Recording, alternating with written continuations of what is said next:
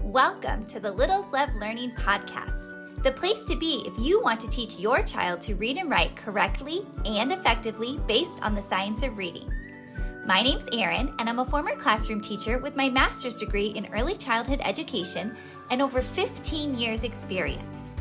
And although I'm no longer in the classroom full-time, I spend my days subbing, tutoring, volunteering, and working with students on their literacy skills. I am passionate about helping parents like you understand how kids learn to read and write in the right way, because yes, there is a right way. Each week we'll tackle the most important topics in early literacy, including the best way to teach letters and sounds, the difference between sight words and high-frequency words, and why spelling and handwriting should not be skipped.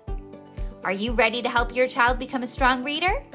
Then let's dive into today's episode. Teach your child how to read, or if you want to support their reading development if they're learning how to read in school, you might think that you need a lot of fancy supplies or expensive curriculums, but in reality, you don't. You just need a few basic supplies, and you are going to be able to teach them how to read in the appropriate way, the right way from day one, and you are going to be able to support their reading development so they have a strong foundation of reading. So in case you don't know me, my name is Erin. I'm from littleslovelearning.com. I'm a former classroom teacher. I'm also a tutor, and I spend all of my time learning about literacy and how best to teach our kids to read based on the science of reading. So these recommendations that I have for you today are 5 tools that I think you need to teach your child to read that are going to be super inexpensive, super easy, and you are going to be able to set them up for a really successful future, a foundation that's very strong so that they're going to be a strong reader later on. Now, before we dive into the 5 tools, the most important thing you have before you get started, before you get anything else ready, is to have a scope and sequence for your phonics curriculum. Now, if you're not sure what a scope and sequence is, I want you to go back to my last YouTube video so you can see the free scope and sequence that I recommend. It's from a program called UFly, the University of Florida Literacy Institute, and it's free for you to download from their website. A scope and sequence is just basically saying the order in which you're going to teach these phonics skills to help your child learn how to read, and making sure that it's systematic, that one skill is building on another is building on another. So you're not just randomly teaching them lessons or pulling things from Pinterest or from Instagram. You actually have a plan. So before you get started teaching them to read, you need a plan. This is what the scope and sequence looks like from UFly.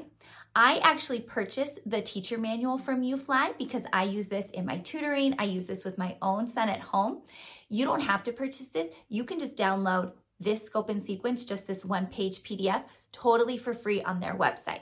But whatever scope and sequence you use, if it's not from UFly, if it's from another program, or if you contact your child's teacher and see what scope and sequence they're using, it's invaluable. You absolutely have to have a scope and sequence so you know the order in which to teach the skills. You know what they've already learned, so you can hold them accountable to those skills, both in their reading and in their spelling, and you know where you're going, which skills are coming next, so they build on top of each other. So make sure you have your scope and sequence ready first. The first tool you want to have when teaching your child to read is a set of alphabet cards that have a picture keyword that you're going to keep consistent throughout your instruction. So I have a free set of alphabet cards with animal keywords that I like to use. These are free to download from littleslovelearning.com. So they have the uppercase letter, the lowercase letter, and a keyword picture to help our little ones associate that letter with the correct sound. So B, B, bear. I have a big picture keyword on these cards, but I also have a small picture keyword up in the corner as your little one needs less support.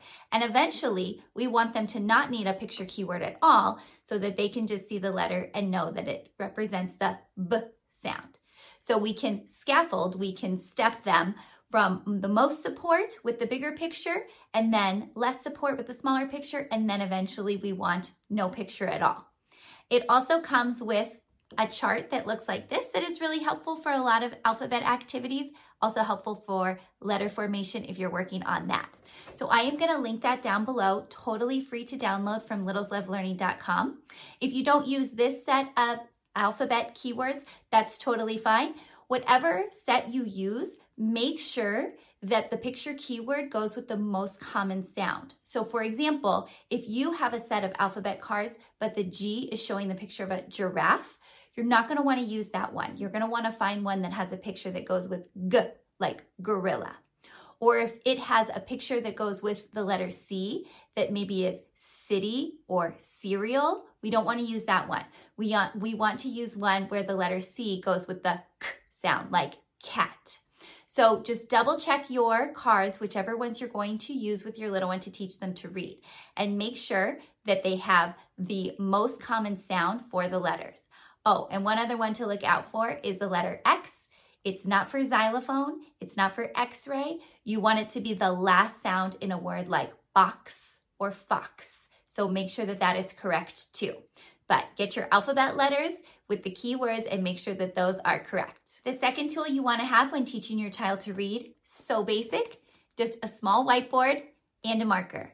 Now I like these skinny markers because the big, thick dry erase markers are too big for our little one's hands. We want small tools for small hands. So you want to get the skinny ones. If you can get the short ones, that's even better. Those usually come with whiteboards like this, where they have those small markers that fit in here. Those are even better.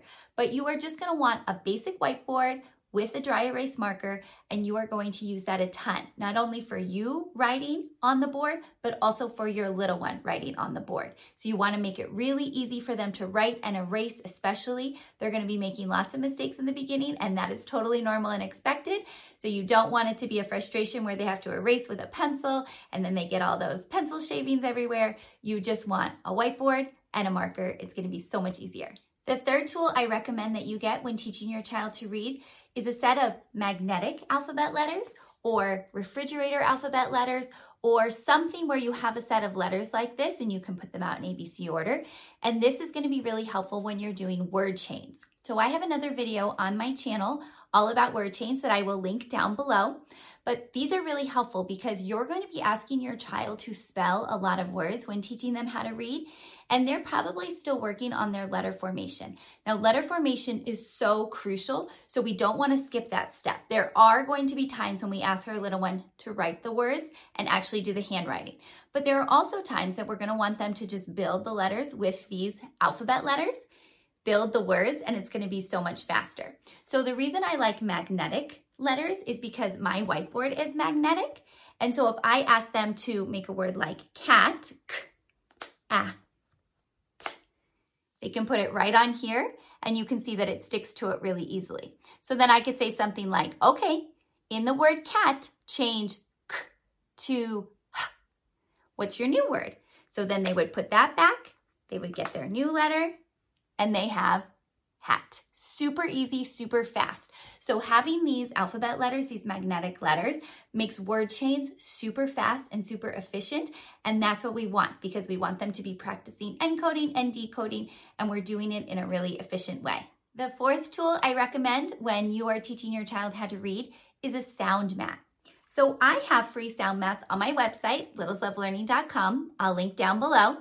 But basically, this is a way for your little one to tap out the sounds in a word when they are trying to pull those sounds apart, hear each individual sound, and then they can figure out how to spell the word. So I like these because they're going to pound while they say the word, and then they're going to tap out the sounds with their fingers. And then they are either going to use letters to spell the word, or if you're just working on sounds and you're not putting them with letters yet, they could use a small manipulative, like a small toy or a small something like a ball of Play-Doh, and they could put it in these boxes. And it just visually helps them to see that each sound in the word is represented by an object. So you could put an object there, or you could put the letter there. And that's why these magnetic letters are so great, because then they could put them right in the box. So it's up to you how you use it. It's really important to get our little ones pulling apart the sounds in words. We want them to hear the individual sounds. And once they know their letter sounds, we want them to match those sounds with the letters so they're able to spell the word. So I have mats for 2 sound words, 3 sound words. I also have 4 sound words. So as your little one gets more advanced in their skills, you're able to use these mats, and so they can start pulling apart the sounds in bigger words to make sure that they are hearing all of them. And the fifth tool I recommend when teaching your little one how to read is something fun like Play-Doh. So Play-Doh is really great because it adds a multi-sensory component to our reading instruction. Play-Doh can be used in lots of different ways. So if your little one is just learning their letter sounds, you could have them use Play-Doh to roll out that letter so that they're working on the formation, they can see the way it looks, and they can practice the sound. Like I mentioned before with the sound mats, you could also take Play-Doh, turn it into a little ball, and each ball could represent a sound in a word. So if you had a word like cat, k, at, and your little one tapped out the sounds k, at, but they weren't secure with which letters spell those sounds yet. Maybe you're still working on letter sounds, but they could still use a ball of Play-Doh, and they could put a ball of Play-Doh for each sound they hear, k, at. And then they would squish the ball for each sound as they say it, k, at, cat. So this is just working on blending without adding that extra step of needing to see the letters because maybe they're not there yet. Maybe you want to just work on oral blending first before you're adding in the letters, which is totally fine. So Play-Doh is really great for these phonemic awareness activities where we want to make letter sounds visual, meaning this ball represents one letter sound so that we help them pull apart the sounds in words. I'm sure you could think of lots of other ways to use Play-Doh. It's really fun, it's squishy, it makes kids feel like they're having fun with reading instruction because teaching them how to read is going to be such a joyful, fun experience for you if you incorporate these little things like Play-Doh, other multisensory ways to make it fun. So there you go. Those are my top 5 tools for teaching your little one how to read. Just as a review, you want to start with a great scope and sequence. You want to make sure that you know the order in which you're teaching these reading skills. Then after that, you want to make sure that you have a great set of alphabet cards that have a keyword, a picture keyword that matches the most common sound. Then you want to have something super basic, which is just a whiteboard with a skinny marker. You want to have a set of alphabet letters. Magnetic letters are great so that they can work on word chains super fast so that they are encoding and decoding words. Then you're also going to want to have a sound mat so they can practice pulling apart the sounds in words. Even before they know their letters, they can still pull apart the sounds. And then last, you want to have some Play-Doh, something fun to make it multisensory, make it feel like a game because reading instruction is so much fun.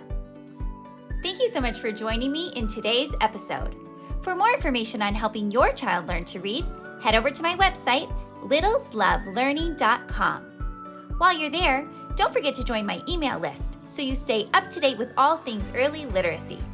You can also find me over on Instagram at Littles Love Learning Blog. Happy learning!